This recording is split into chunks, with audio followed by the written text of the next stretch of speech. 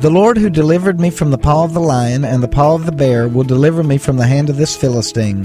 1 Samuel 17 and verse 37. This is Lavoy Newton with an apple for today.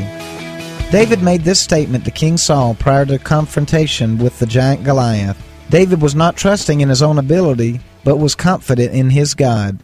He had seen God work in his life during battles that no one else even saw. He realized that God was the one who had given him the victory and deliverance over the lion and bear. We too face battles that are sometimes unseen by others. But I want to encourage you today to trust in God to help you through. He will not only help you through these private battles, but He will also give you victory over the public impossible tasks as well.